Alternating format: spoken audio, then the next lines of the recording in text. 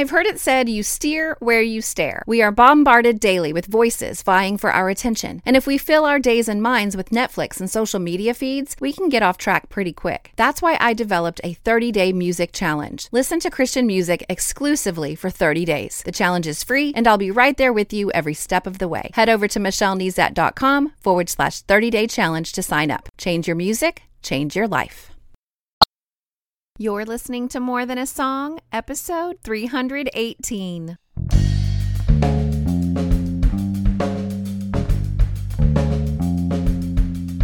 Hello, and welcome to this episode of More Than a Song. My name is Michelle Nezat, and this is the podcast dedicated to helping you discover the truth of Scripture, hidden in today's popular Christian music.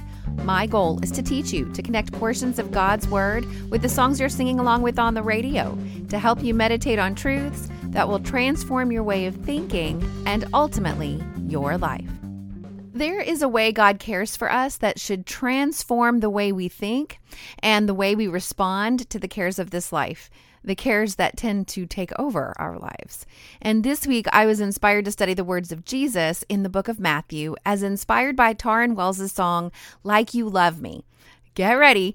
Jesus makes some arguments to prove a point that we all need to hear this week. So before we dive into the book of Matthew, let's listen. Whenever the clouds come into my mind, I won't forget it's you who tells the sun to shine. Every worry, every night, every second thought about tomorrow's wasting time. You give the sparrows everything they need. You light the stars and you paint the leaves. You clothe the lilies with your majesty. And you don't even love them like you love me. No, you don't love them like you love me. No.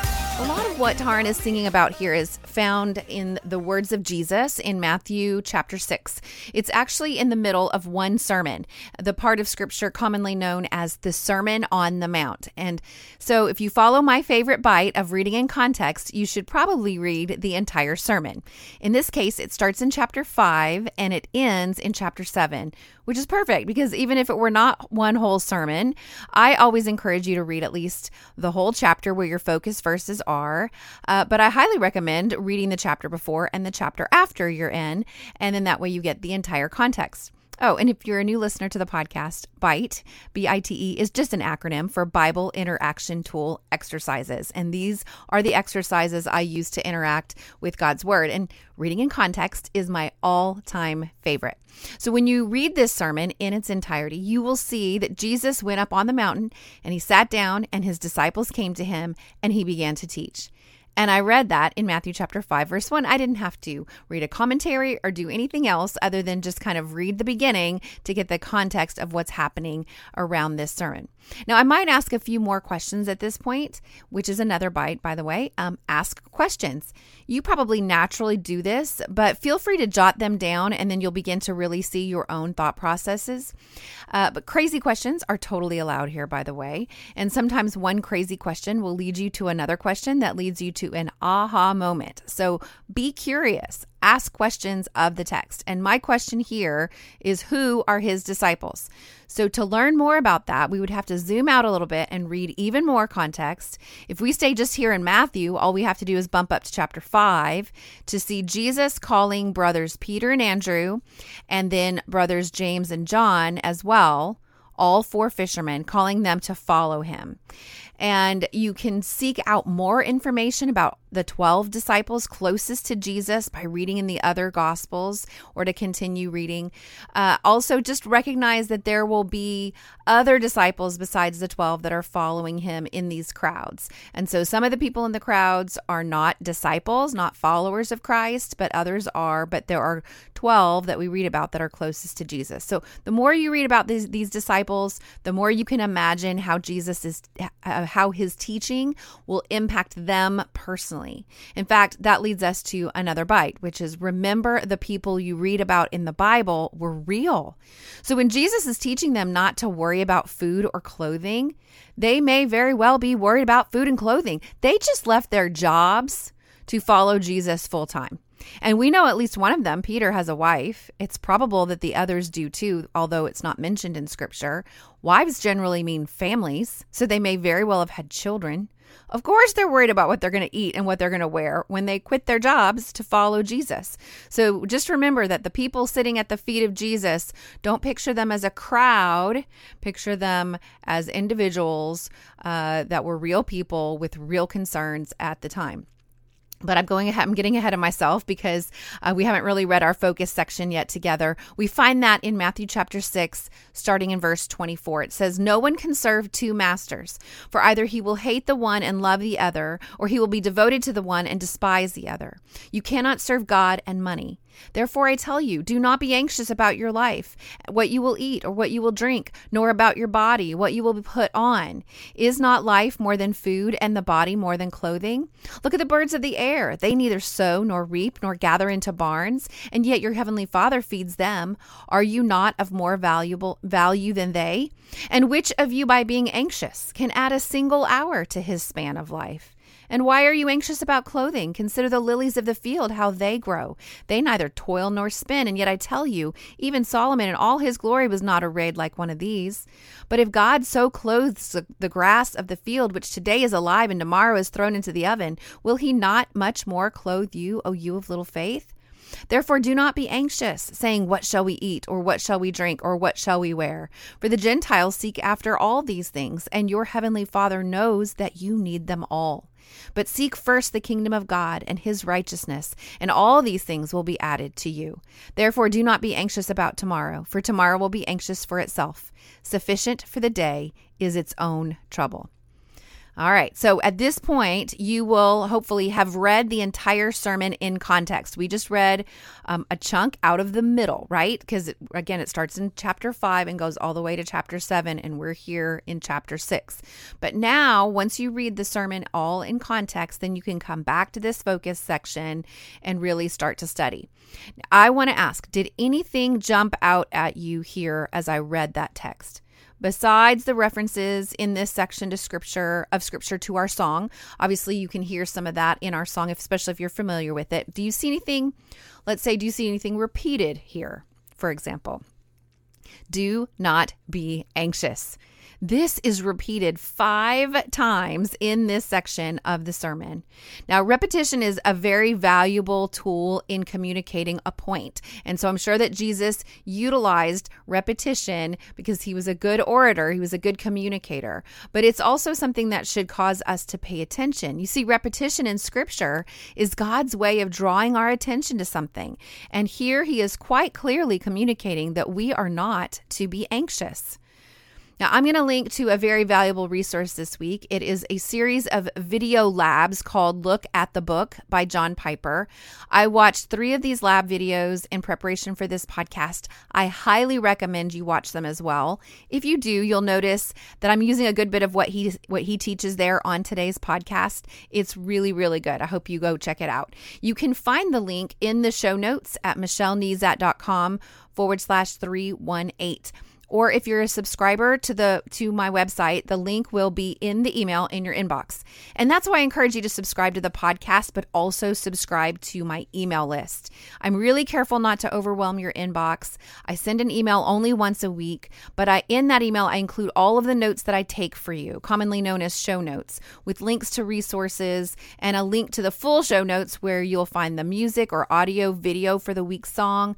I usually post lyrics to the song, chords if I can find them, additional resources, articles, things like that are related to what I used in my study. So if you want the convenience of it landing in your inbox on Monday morning, then just subscribe at michellenezat.com. All right, back to this Look at the Book resource.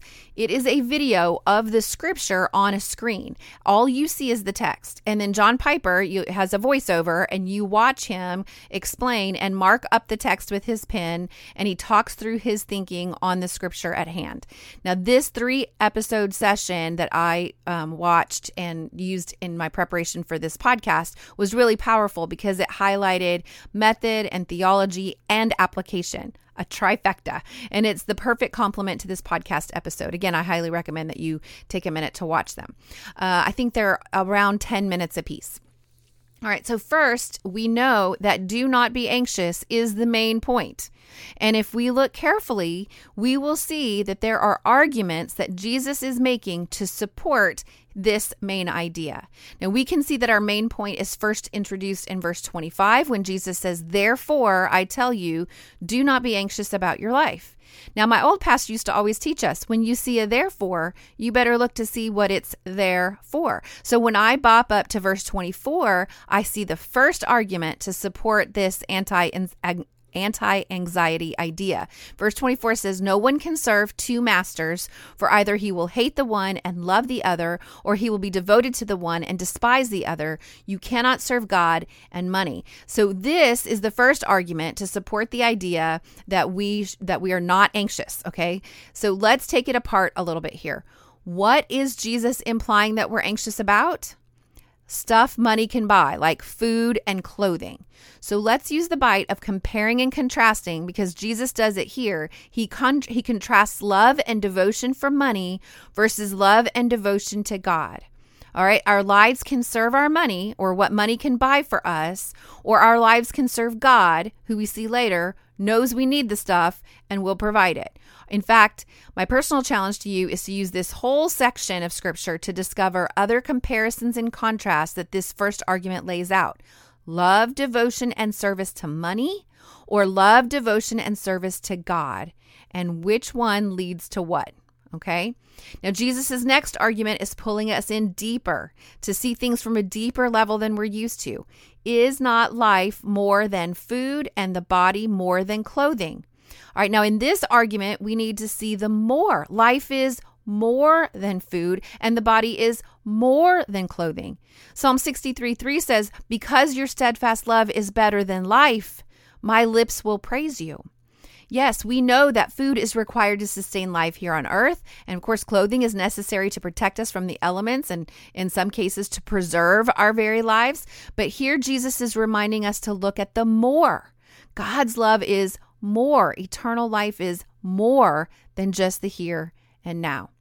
All right, let's look at the next argument. Verse 26, look at the birds of the air. They neither sow nor reap nor gather into barns, and yet your heavenly Father feeds them. Are you not of more value than they?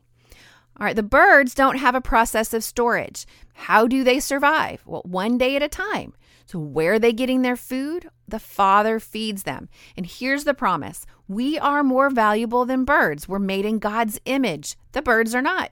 He values us more than birds, but he takes care of them and he will provide for us as well. All right, what's the next argument? Verse 27, "And which of you by being anxious can add a single hour to his span of life?" This is probably the simplest argument of all, and I know you know this in your head, but anxiety does us no good, and it doesn't help the situation. It doesn't help you in any way. Jesus is saying here, so just don't do it. Okay. One more argument, verse 28 through 30. "Why are you anxious about clothing? Consider the lilies of the field, how they grow. They neither toil nor spin. And yet I tell you, even Solomon in all his glory was not arrayed like one of these. But if God so clothes the grass of the field, which today is alive and tomorrow is thrown into the oven, will he not much more clothe you, O you of little faith?" All right, there's a lot we can look into here. First of all, lilies are ephemeral. They last for a very short time. They are alive today and thrown into the fire tomorrow. We are not ephemeral. We just discussed that. Our lives are more. And then I can't help but take the bite of following the cross-reference here, because we just studied Solomon's prayer last week, and I was just reading through this section of scripture in my daily Bible reading. But I want to head back over to 1 Kings 3. I wish I had time to read it here, but maybe you'll take the time to read the whole account yourself in that chapter. But basically, Solomon's at the beginning of his reign, and God appears to him in a dream. And he asks Solomon, "What do you want? Ask and I will give it to you." And Solomon in his dream humbly asks for wisdom to govern the people that God had given him authority over. And the scripture says that the Lord was pleased that Solomon had asked for wisdom. So what does God do? Well, he decides to give him the wisdom he asked for and then throw in riches and fame that he did not ask for. And a bonus, if he would follow and obey his decrees, a long life to boot. So when Jesus refers to Solomon being adorned in all his glory, he wasn't kidding. There was gold and fine clothes and thrones of ivory and lavish palaces and a glorious temple. Yet the lilies are adorned more beautifully than Solomon. And then who adorned both of them? God. God himself adorned the lilies and Solomon. So file away that other part, the part where Solomon asked for wisdom and God gave him what he asked for and then some. File that part away because it's getting ready to come up again. But as we continue on, we see Jesus restating his main point and adding another argument. Verse 31, therefore do not be anxious, saying, what shall we eat, or what shall we drink, or what shall we wear? For the Gentiles seek after all these things. Whenever you see a for or a therefore, that's an argument. All right. So the Gentiles are a nation who don't know God. So when you're anxious, you're acting like an unbeliever, like a person who does not know God. And then the next argument is right there next to it in verse 32. And your heavenly Father knows that you need them all. So this other argument is not only, one argument is if you're acting like an unbeliever when you're anxious. And then the other argument is that God knows you need it. And you have a heavenly Father who knows what we need. See there, he's not saying you don't need food and clothing or whatever else is your burning need right now. It's just that our lives are more than that. Plus, we have a relationship. We have a Father, a provider, and not just any kind of Father, but one who knows what we need and one who wants to give it to us. And the next argument is tucked in after an instruction, verse 33, but seek first the kingdom of God and his righteousness, and all these things will be added to you. What things will be added to you? Well, the things that you need. And did you see it? This is so like what happened to Solomon. He sought wisdom and God gave him the wisdom he needed and then lavished on top of that. That is the character of God we serve. But the lesson, the instruction, the thing that is so hard is the seeking God and his righteousness first. When we seek the things first, we are back up at the first argument. Our love and devotion and service is to money and the things that it can buy us. But we're instructed here to seek God first so that he can then give us all these other things as well. But there's one more argument left for us not to be anxious. Jesus leads again with the main point. Therefore, do not be anxious about tomorrow. Remember, is the argument. Tomorrow will be anxious for itself. Sufficient for the day is its own trouble. Meaning there is trouble every day. And there will be grace sufficient for that day. And here's how John Piper puts it. Tomorrow's troubles are not designed to be dealt with by today's grace. Consider Lamentations chapter 3, verse 20 through 24. It says, I will never forget this awful time as I grieve over my loss. Ooh, I feel that today. Yet I still dare to hope when I remember this. The faithful love of the Lord never ends. His mercies never cease. Great is his faithfulness. His mercies begin afresh each morning. I say to myself, the Lord is my inheritance. Therefore, I will hope in him. So what's next? We'll read the entire sermon of Jesus beginning in Matthew chapter 5 and ending in Matthew chapter 7. Take your time considering the section of teaching found in Matthew chapter 6, verses 24 through 34. I want you to consider the main point that Jesus is trying to make. Do not be anxious. Analyze the supporting arguments found in this text. Contemplate if you have actually fully received each argument as truth and have been transformed by its teaching. And then while you're in God's Word this week, let me know how you're doing. Email me, Michelle@michellenezat.com. You can hop on Twitter @MichelleNezat or Instagram @MichelleNezat. My public Facebook page is Michelle L. Nezat. And let's talk about what you're learning. Now, before I tell you what song will be featured next week, I want to thank any new subscribers who have subscribed recently, like Allison from Georgia, John Patrick from the Philippines, Andrea from Ohio, and Debbie from Virginia. Welcome. Now, new subscribers to my website will benefit from a one-page resource of my top 5 bites that I've used on the podcast. That's super helpful and a great place to start. And as I mentioned before, you'll also benefit from that once-a-week email. In that, I include a weekly memory verse resource that you can display on your smartphone, tablet, desktop, or you can print it out. You get that email recap of the week's episode and instant access to any of the extra resources that I create for my podcast from time to time. And all of that is just my way of saying thank you for listening. So head over to michellenezat.com to subscribe today. Now, have you had a chance to write a review in iTunes for the podcast yet? This encourages me, of course, but it also helps me stay visible to new listeners. And as always, if you take the time to review my podcast, I will take the time to personally thank you right here on the podcast. Of course, you can listen to the podcast directly on my website at michellenezat.com through iTunes or the Apple Podcast app. You can follow on Spotify or through Stitcher Radio or your podcast listening app of choice. Well, that's it for this episode of More Than a Song. Next week, I will be using Let There Be Wonder by Matt Redman to lead us to Scripture. If you liked this episode, however, would you mind sharing it with others? I've made it really easy. With just one click, you can share via Facebook, Twitter, or email. Just head over to michellenezat.com/318. While you're there, I'd love to hear from you. Click on comment to join the conversation. Until next time, take time to meditate on God's Word and consider His ways.